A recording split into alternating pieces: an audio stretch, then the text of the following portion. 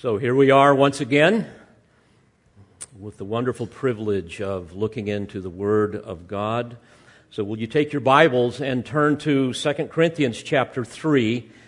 This will be the third and final exposition of this section of Scripture under the heading, Beholding the Glory of the Lord. We're in 2 Corinthians chapter 3, beginning in verse 17, and actually I'm going to be mainly in chapter 4, but all of it fits together as you will see. Now before I read that, let me remind you that here we have the opportunity to understand what the Apostle Paul is communicating with respect to beholding the glory of the Lord Jesus Christ as He is revealed in Scripture, of beholding His majesty and His meekness, of being able to see the glory of His grace, to see His power and His authority. For indeed, He is the Savior of sinners, and He is the Lord of the church. And unlike the Old Covenant believers, the New Covenant believers, like us, are able to see Christ very clearly as He is revealed in Scripture. We see Him with, as Paul says, an unveiled face, as Moses did on Mount Sinai. And the more we gaze upon Him in Scripture, the more we contemplate the glories of His person and work, the more we become like Him. And this was Paul's great concern for the saints in Corinth. Because you will remember the context here. There were false apostles that had come into the church, and they were trying to deceive people into believing that you needed to arbitrarily take some aspects of the Old Covenant and mix it with the New Covenant in order for salvation and sanctification to occur. And as we will see, Satan continues to use that strategy of legalism along with many other strategies to deceive people. And he does so with devastating power. And as we've seen thus far in the little outline that I have given you, seeing Christ in Scripture accomplishes 5 amazing realities in the life of a believer.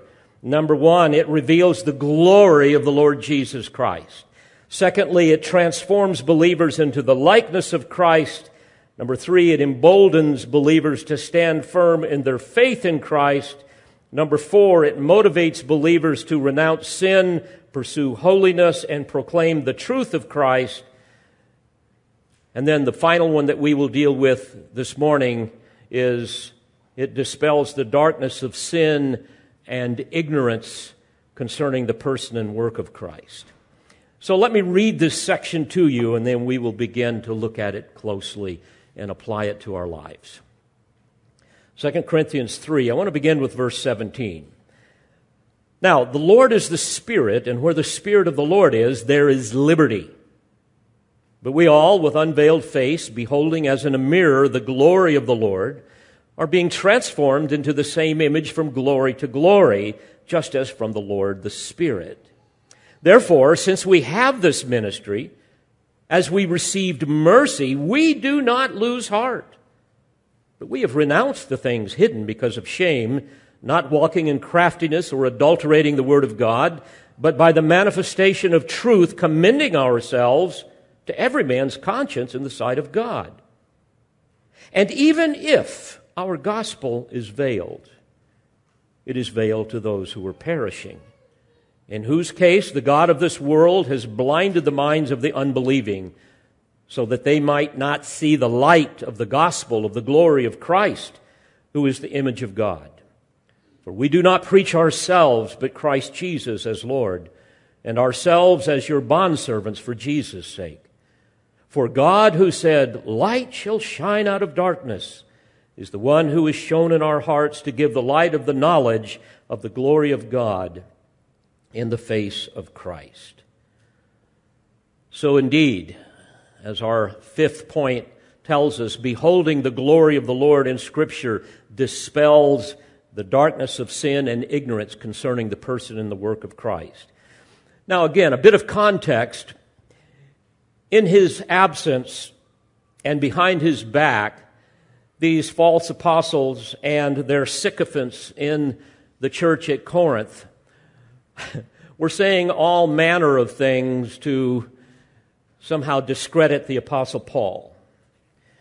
And although they were, according to verse 2 of chapter 4, walking in craftiness and adulterating the Word of God, they accused Paul of that very thing. They even ridiculed his personal presence. They ridiculed his preaching style and his content. Boy, do I know what that feels like. I get that all the time. In 2 Corinthians 10 and verse 10, he tells us how that they ridiculed his personal presence, saying that it was unimpressive, his speech is contemptible. In other words, he's just a weak, ineffective person. You don't need to listen to him. They were saying that his preaching was offensive, that it alienated people, 1 Corinthians 1:23, to Jews a stumbling block, and to Gentiles foolishness. Now remember, in ancient Corinth, and that whole area of the Greco-Roman Empire, they preferred lofty, skillful rhetoric, eloquent oratory, steeped in philosophy, so that these speakers would woo and wow the audience, sway the crowds. They were the original seeker-sensitive people, okay? They were culturally relevant, ear-tickling philosophers. That's what they were used to. But Paul's method and his message were counterintuitive. He didn't do any of that. In fact, he said in 1 Corinthians 2:2, I determined to know nothing among you except Jesus Christ and Him crucified. My goodness. That's it? In verse 4, he went on to say, my message and my preaching were not in persuasive words of wisdom, but, here it is, in demonstration of the Spirit and of power. You see, he understood that it's not the messenger, but the message that God uses to save sinners. It's not cleverness, but it's clarity. He understood that it's not trickery, it is truth.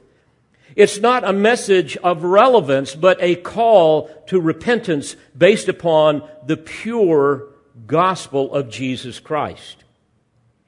And so, again, in verse 2, he says, we have renounced the things hidden because of shame, not walking in craftiness or adulterating the word of God, in other words, like the false apostles, but by the manifestation of truth, commending ourselves to every man's conscience in the sight of God.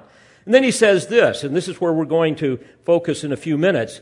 And even if our gospel is veiled, it is veiled to those who are perishing, in whose case the God of this world has blinded the minds of the unbelieving, so that they might not see the light of the gospel of the glory of Christ, who is the image of God.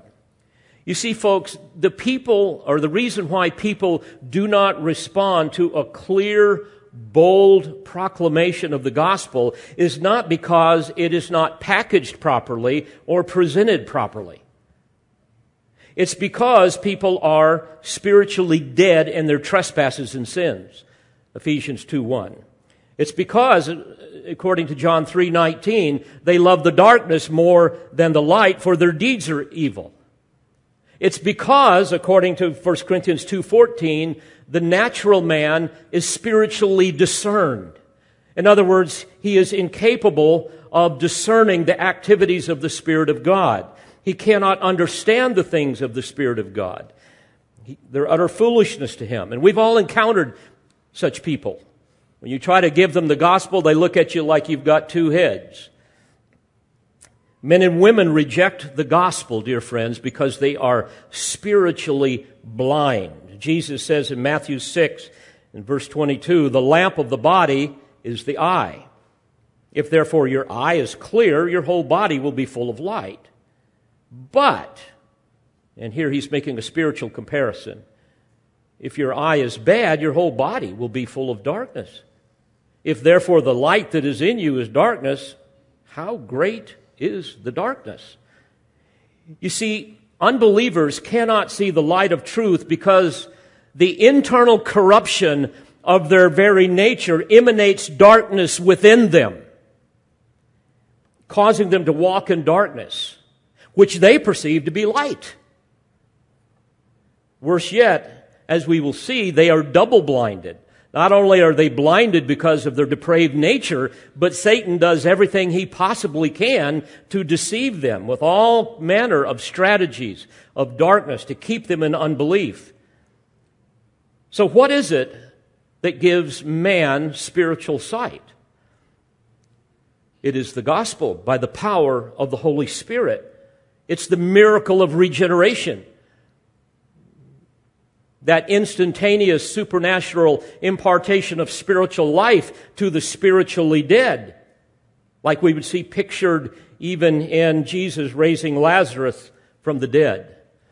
You see, the miracle of spiritual sight is what we must understand if we're going to have boldness in our evangelism.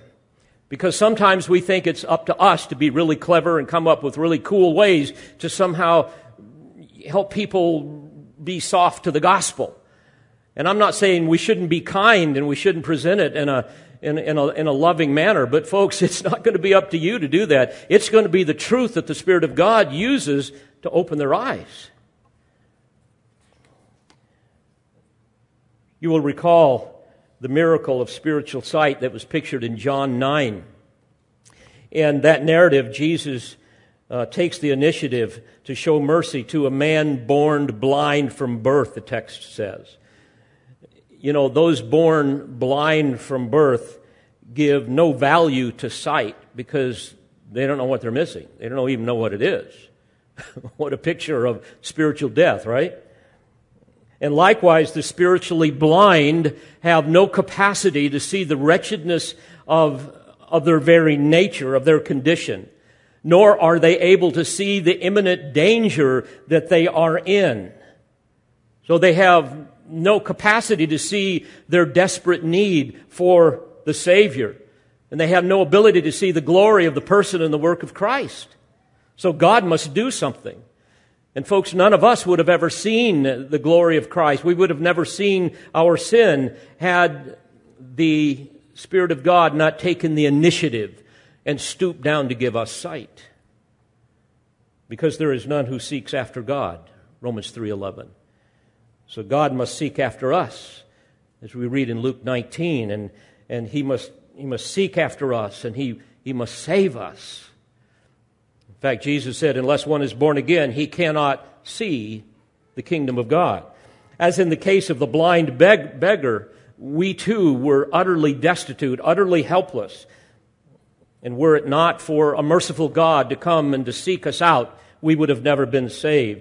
So, folks, the point is, it is God, it is not man that opens the eyes of the spiritually blind. Now, back to 2 Corinthians 4. Later in verse 6, Paul is going to describe this very thing when he speaks of the sovereignty of God granting spiritual eyesight to sinners. Remember there he says, God who said, light shall shine out of darkness is the one who has shone in our hearts to give the light of the knowledge of the glory of God in the face of Christ. So it is not human persuasion, but the divine Spirit through His Word that causes us to be born again.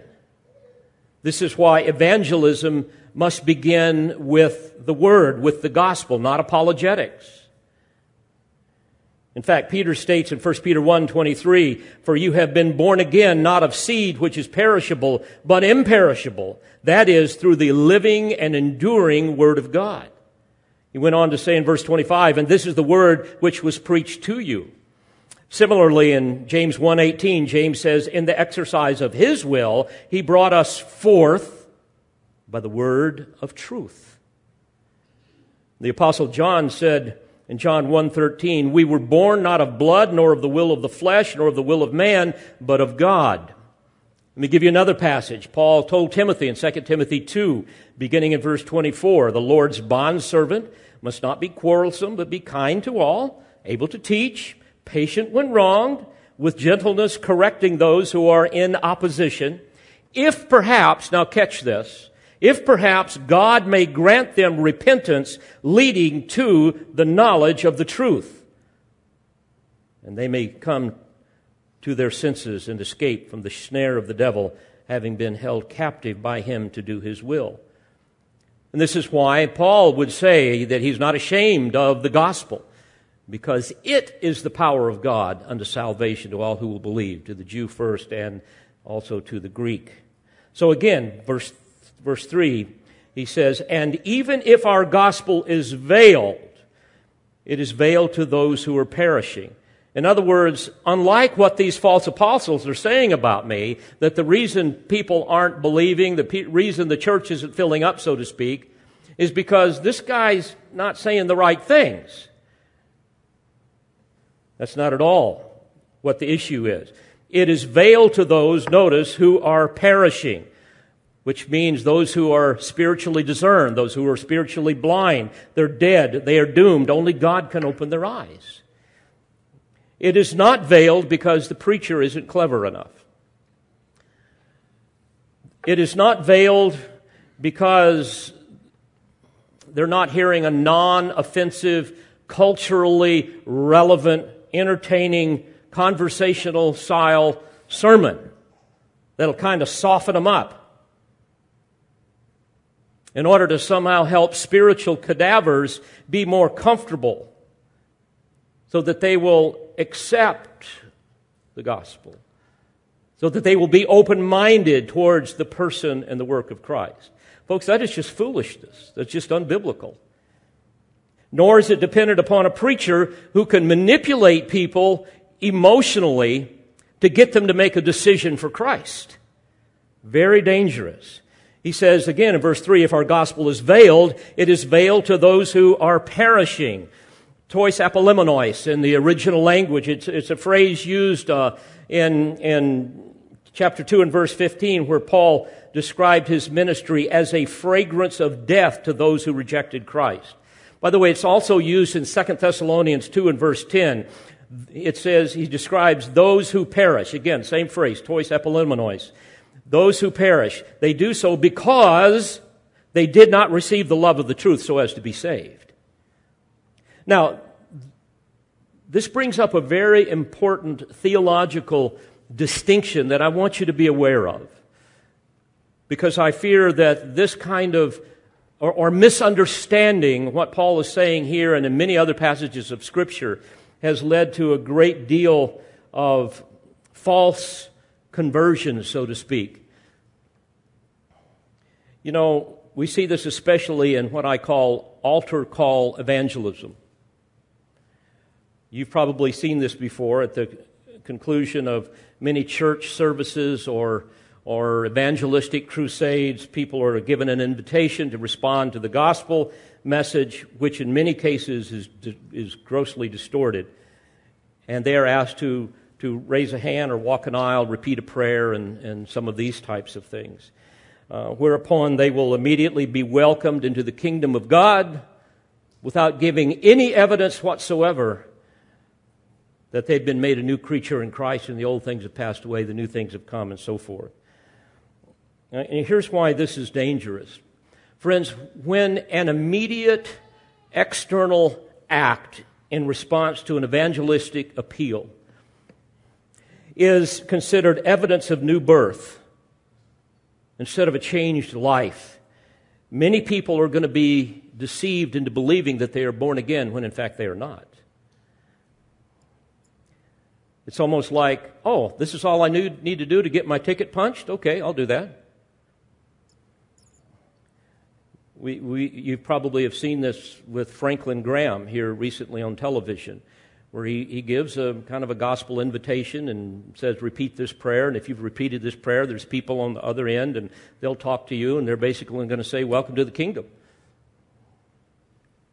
And don't let anybody ever tell you that you weren't just now born again. Well, you may have been, but there's real danger with all of that. And furthermore, when a non-offensive, kind of watered-down gospel that appeals to carnal minds is the gospel that is preached, and then when masses of people embrace that kind of gospel, the perceived success of that kind of evangelism and the perceived success of that kind of, shall we say, gospel seed guaranteed to grow in any soil, when people see that, they say, well, you know what?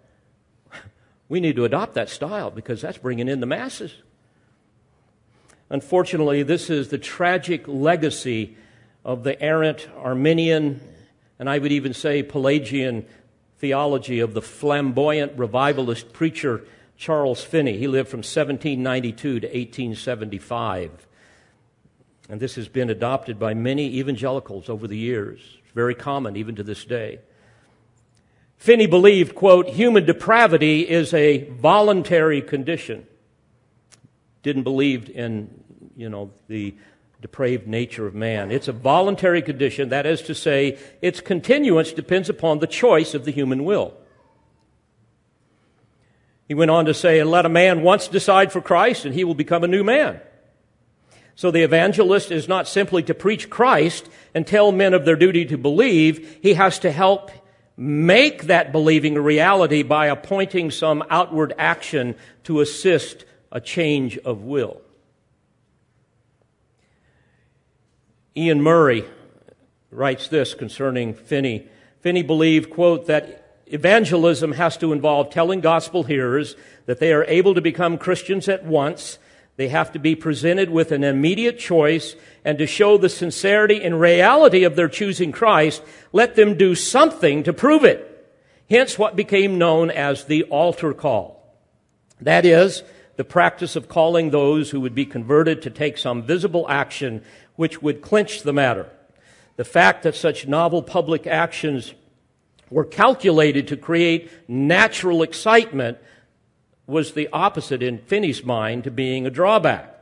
He said, God has found it necessary to take advantage of the excitability there is in mankind to produce powerful excitements among them before he can lead them to obey. Now, perhaps you've been in revivals, so-called revivals, or crusades or whatever. At the end of the sermon, there is a gospel invitation, and all of a sudden the organ comes on, begins to set the mood. It's typically just as I am, And then you begin to see people get up from all over, and they've been pre-programmed to do this in order to prime the pump, to get other people to kind of join in, because we tend to be sheep. And obviously this method of evangelism, and based upon this kind of a gospel, really rules out dependence upon the sovereign grace of God to save people. That's the danger. And then the danger is that many of these people become false converts, and we know that to be true. It's not to say that some aren't saved, but many are not. In 1838, Joseph Ives Foote, a Presbyterian minister who lived in that era and witnessed Finney's ministry, wrote this, quote, during 10 years, hundreds and perhaps thousands were annually reported to be converted on all hands. But now it is admitted that Finney's real converts are comparatively few. It is declared even by himself, even by Finney, that, quote, the great body of them are a disgrace to religion. Writing in 1835 in the Princeton Essays, Albert B. Dodd made a similar observation. Quote, appearances were somewhat in favor of the new measures. At least wherever they were carried, converts were multiplied. But it is now generally understood that the numerous converts of the new measures have been, in most cases, like the morning cloud and the early dew. In some places, not a half, a fifth, or even a tenth part of them remain. Someone has well stated that the one thing we learn from history is that we never learn from history. And this is certainly true in this regard. Countless people have responded to these kinds of emotional invitations without ever really even understanding the true gospel, without really understanding their own heart, their own nature, their own sinfulness, and their own need for Christ. Nevertheless, as Michael Horton has aptly stated, quote, the New York revivalist was the oft-quoted and by the way, he's referring to Charles Finney. The New York revivalist was the oft-quoted and celebrated champion of the Christian singer Keith Green and the Youth with a Mission organization. He is particularly esteemed among the leaders of the Christian right and the Christian left by both Jerry Falwell and Jim Wallace, Sojourners magazine. And his imprint can be seen in movements that appear to be diverse, but in reality are merely heirs to Finney's legacy. From the Vineyard movement and the church growth movement to the political and social crusades, televangelism, the Promise Keepers movement, and even as a former Wheaton College president glowingly cheered, Finney lives on. That is because, as Horton goes on to say, Finney's moralistic impulse envisioned a church that was in large measure an agency of personal and social reform rather than the institution in which the means of grace, word, and sacrament are made available to believers who then take the gospel to the world. End quote. See, folks, although Finney's theology was errant on many levels, which is beyond the purpose of our discussion here, his denial of the doctrine of original sin and man's utter inability to somehow contribute to his salvation because of the bondage of his will and his nature, all of those things just are really contrary to the true gospel, contrary to the doctrine of regeneration and justification. After all, who needs the Spirit if a clever preacher can get someone to make a decision for Christ? Who needs the Spirit if you can get a man to lift his own veil off of his eyes so that he can see the truth? Who needs the Spirit if you can cause yourself to be born again? And by what standard of measure can anyone be called a Christian if all that is necessary for man to do is just to decide on himself, make a decision for Christ with the help of a compelling evangelist, of course, and then validate that conversion solely on the basis of some external act and a profession of faith? That is the great danger. You know, over the years, I've seen many people come to faith in Christ. I've seen them break down and weep in the middle of a service. I've seen them go into a back room and just come to Christ, often with great emotion, sometimes not. I know of many others who have gone home. I can just think of story after story where they've gotten down on their knees and come to Christ. But folks, the other danger is whenever you have a sanitized, watered-down version of the gospel, some seeker-sensitive form of the gospel, what you have is just a hybrid of this same kind of system. You know, let's soften up the crowd with some entertainment. Let's get the lights right, get the music right, make sure everybody's kind of getting into it, and then offer them a feel-good sermon and invite them to ask Jesus into their heart so that they can be happy. Because after all, God wants you to be happy, doesn't He? He wants you to be successful and all of those types of things. He even wants you to be prosperous. Boy, watch what happens. And what happens is you fling open the wide gate and you make it wide as possible. And people enter the wide gate rather than the narrow, and they traverse down the broad path that leads to destruction. You know, it's funny. I bring this up because Satan invented all this stuff, and we could see it all the way back in the first century with the Apostle Paul in Corinth. The false apostles were into this type of thing in their own version, and they were criticizing Paul because he wasn't. You know, all Paul did, I mean, he was just dumb enough to just unleash the truth on people. We see this, for example, in 1 Thessalonians 2, beginning in verse 2. Paul says, after we had already suffered and been mistreated in Philippi, as you know, we had the boldness in our God, now catch this, to speak to you the gospel of God amid much opposition. For our exhortation does not come from error or impurity or by any way of deceit, but just as we have been approved by God to be entrusted with the gospel, so we speak, not as pleasing men, but God who examines our hearts. I've had a number of evangelical preachers that I've interacted with over the years that have told me, said, Dave, we could never get away preaching some of the things you preach in your church. And I remember one guy telling me, brother, that stuff just turns people off, And I remember one preacher called me and he said, if I were to preach, and he was talking about a certain message that I preached, kind of a series. He said, if I would have preached that, they would have hauled me off of the stage in the middle of the sermon. And I remember I reminded him of what Jesus said in Luke 6:26, woe to you when all men speak well of you, for their fathers used to treat the false prophets in the same way. Folks, as people that know and love Christ and have been saved by His grace, we're not trying to win some popularity contest. We're trying to give people the truth of the gospel, the truth of what the Word of God has to say. And then let the Spirit do what only He will do. And whenever the truth is preached, it will do one of two things. It will either harden hearts or soften hearts.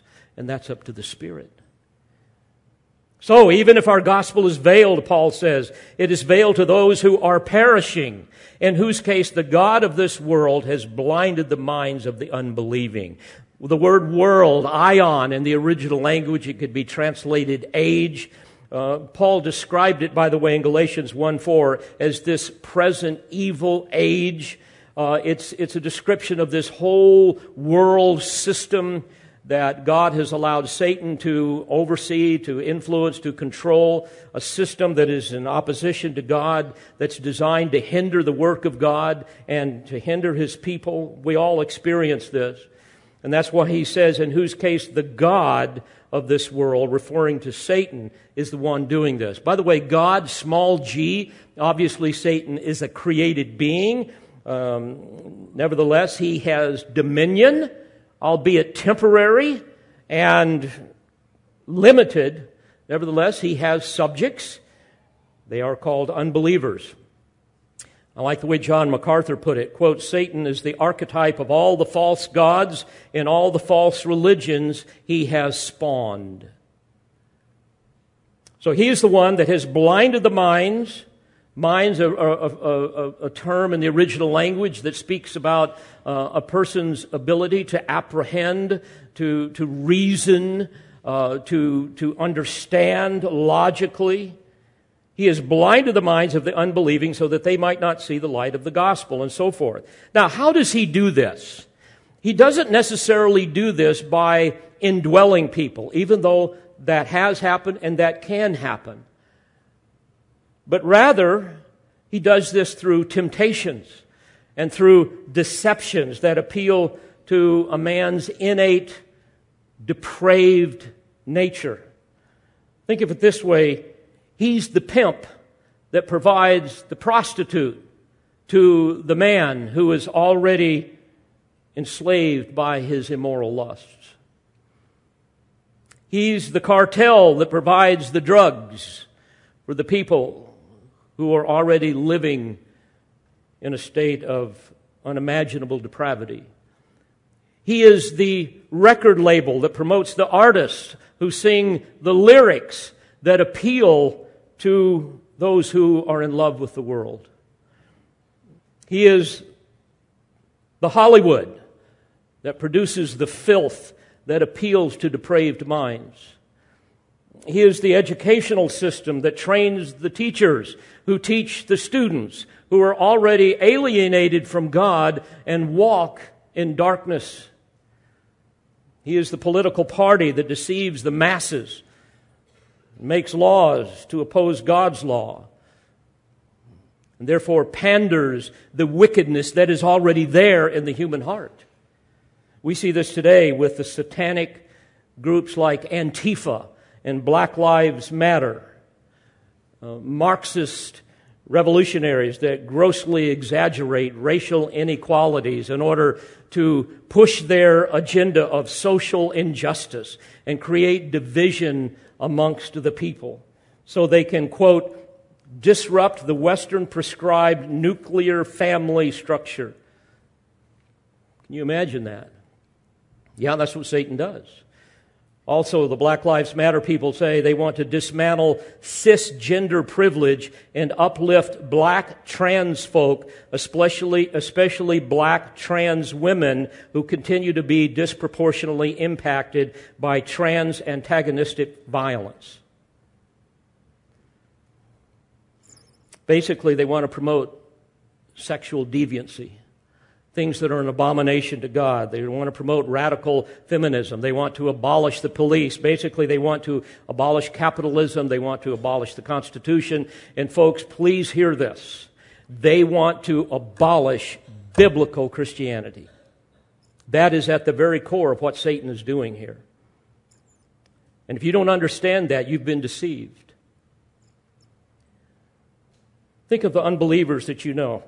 Not only are they dead spiritually and blind because of their depravity, because they love darkness rather than light, but virtually everything that they experience in life is Satan's way of somehow deceiving them and blinding them even further.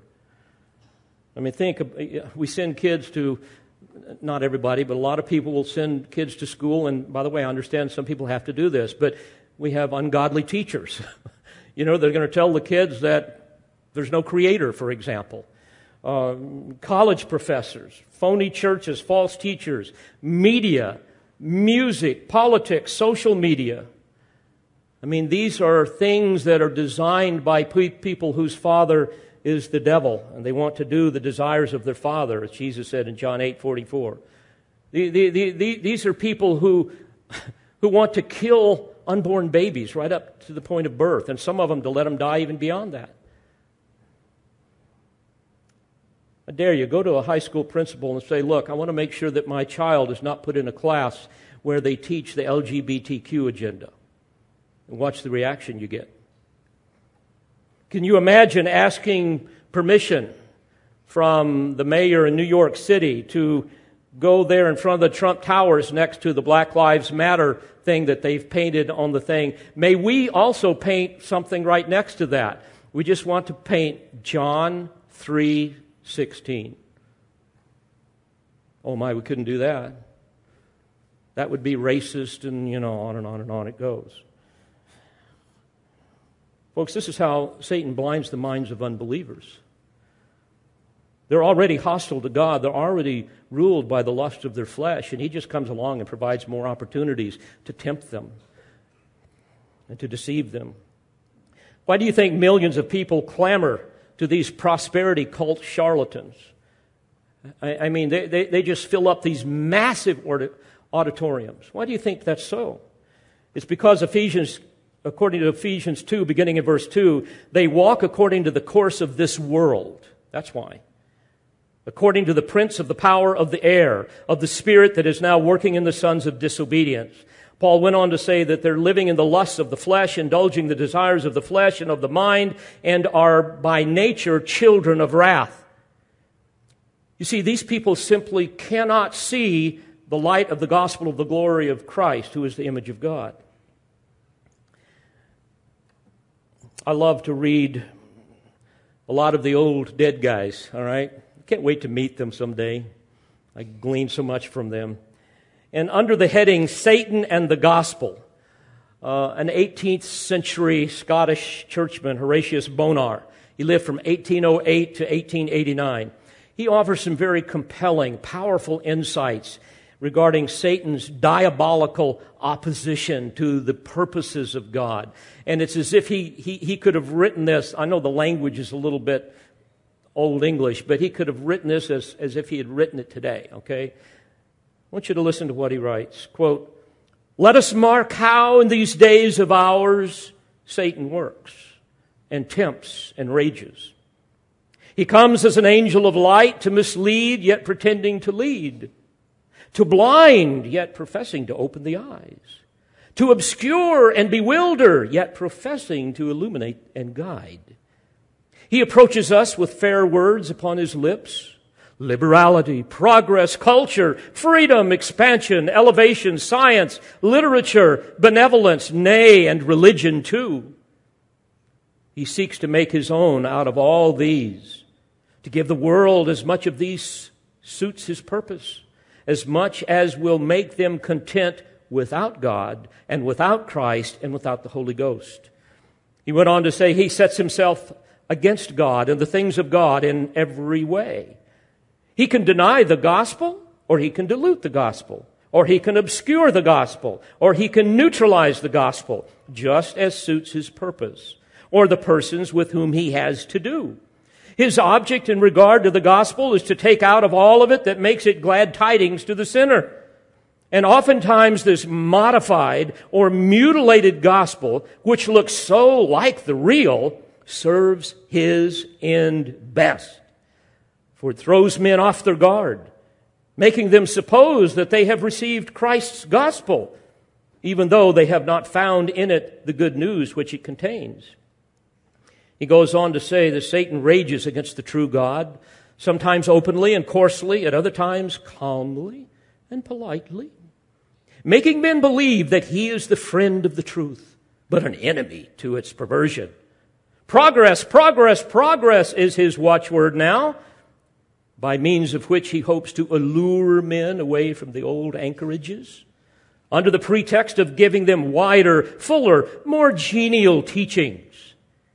He bids them soar above creeds, catechisms, dogmas, as the dregs of an inferior age and a lower mental status.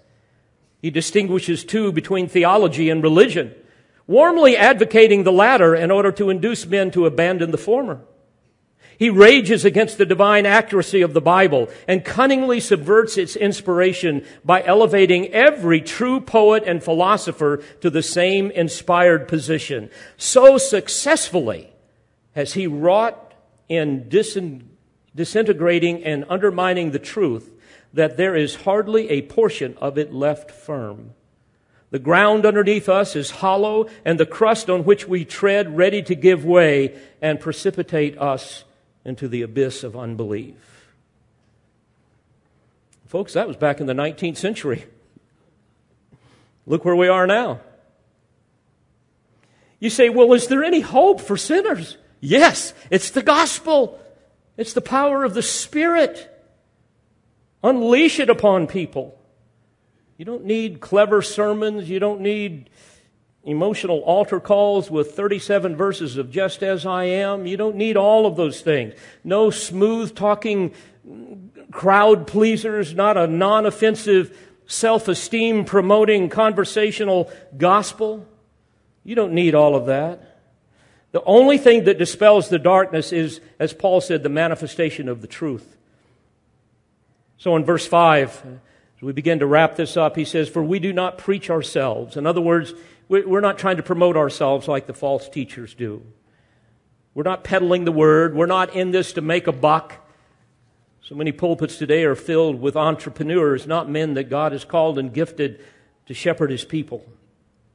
By the way, later on, Paul will expose the false apostles in chapter 10 and verse 12 and following. He talks about how they would compare themselves with each other, which was common in their culture, using vicious smear tactics against their rivals. Can we say politics in America today? Guilty of character assassination, being boastful and territorial. In fact, self-boasting was an act of honor in their culture. Of course, you see Satan using the same types of things today.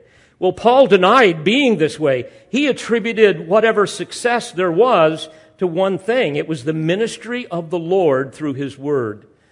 In 1 Corinthians 2 and verse 3, he said that he came to them again in weakness and in fear and in much trembling. He went on to say, "On my own behalf I will not boast except in regard to my weaknesses," 2 Corinthians 12:5. And then in verse 9, "I will rather boast about my weaknesses, so that the power of Christ may dwell in me." You see, folks, Paul didn't want a personal following. He wasn't trying to make a ministry empire. He simply preached Christ Jesus as Lord. He wanted Christ alone to be worshiped and praised and served and obeyed. And he didn't want people to serve him.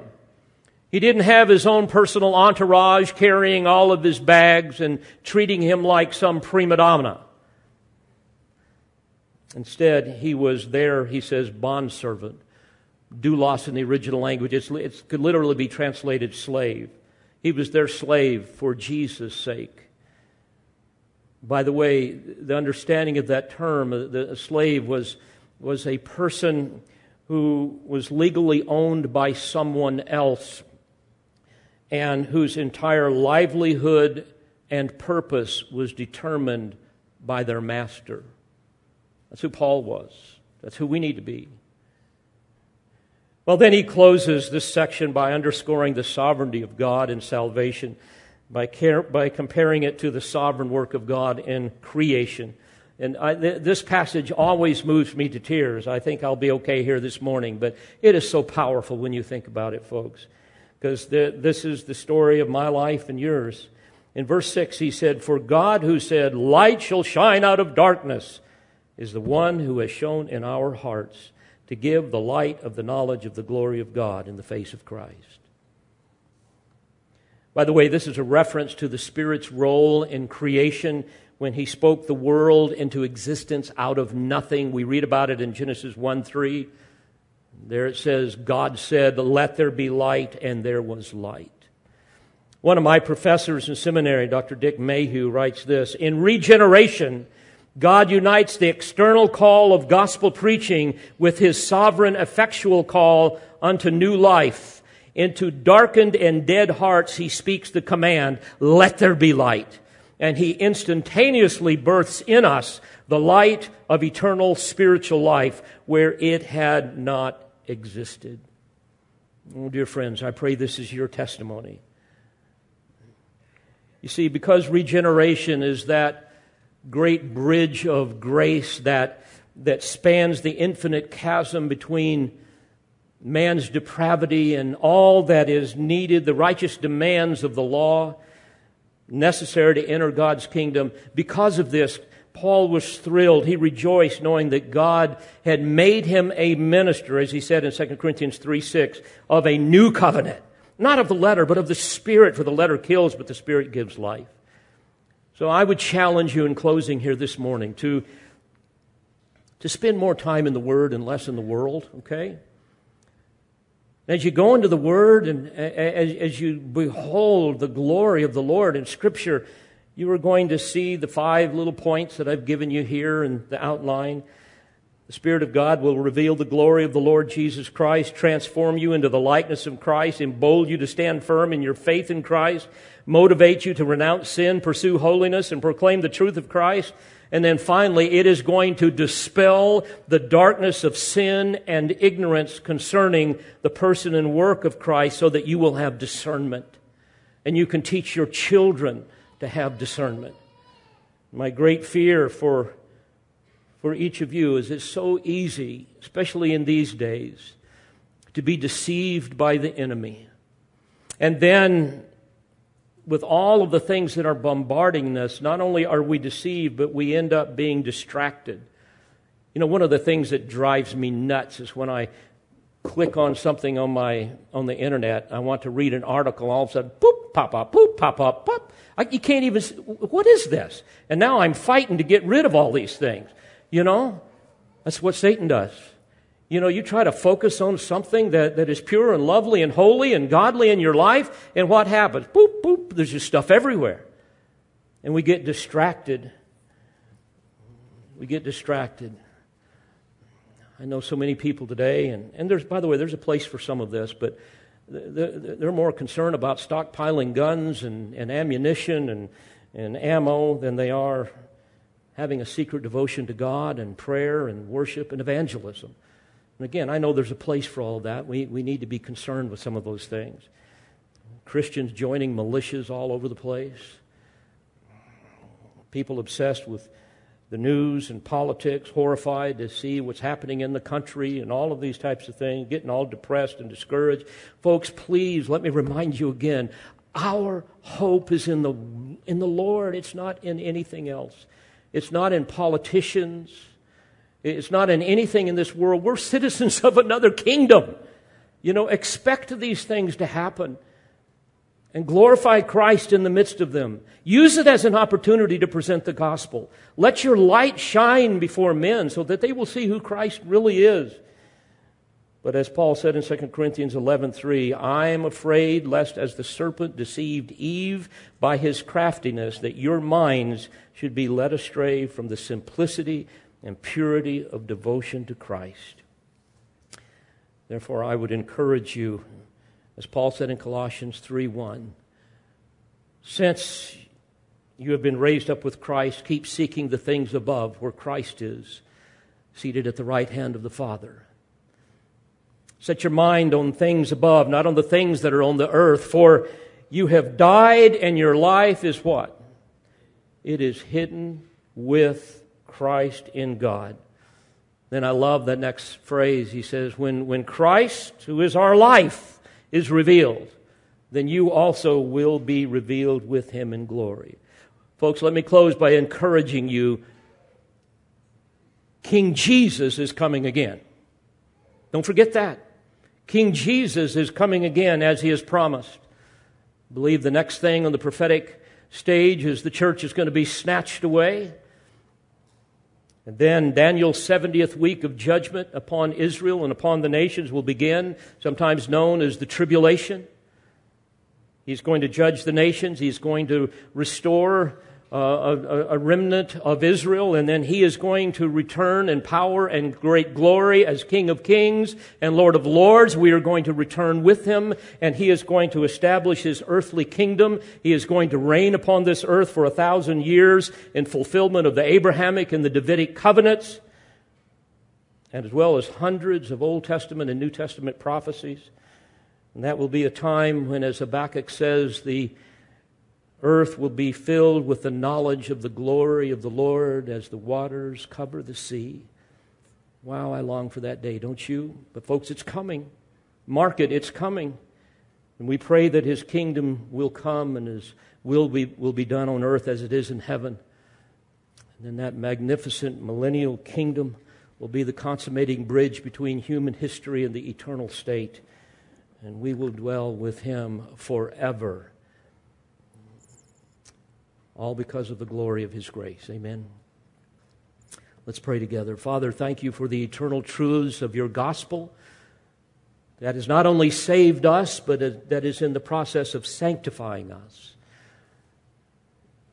May we embrace these things with all of our heart and live them out in such a way that others will see the glory of Christ emanating from us. May our lives redound to Your glory. And once again, use us as salt and light in this very decaying, corrupt, and dark world, that many will come to faith in Christ. And finally, Lord, come quickly. I ask, come quickly. We long to see You face to face. For it's in Jesus' name that I pray. Amen. We pray you've been edified by this presentation. You've been listening to the teaching ministry of Calvary Bible Church in Jolton, Tennessee. For more information on Calvary Bible Church or for more audio, please visit our website at cbctn.org.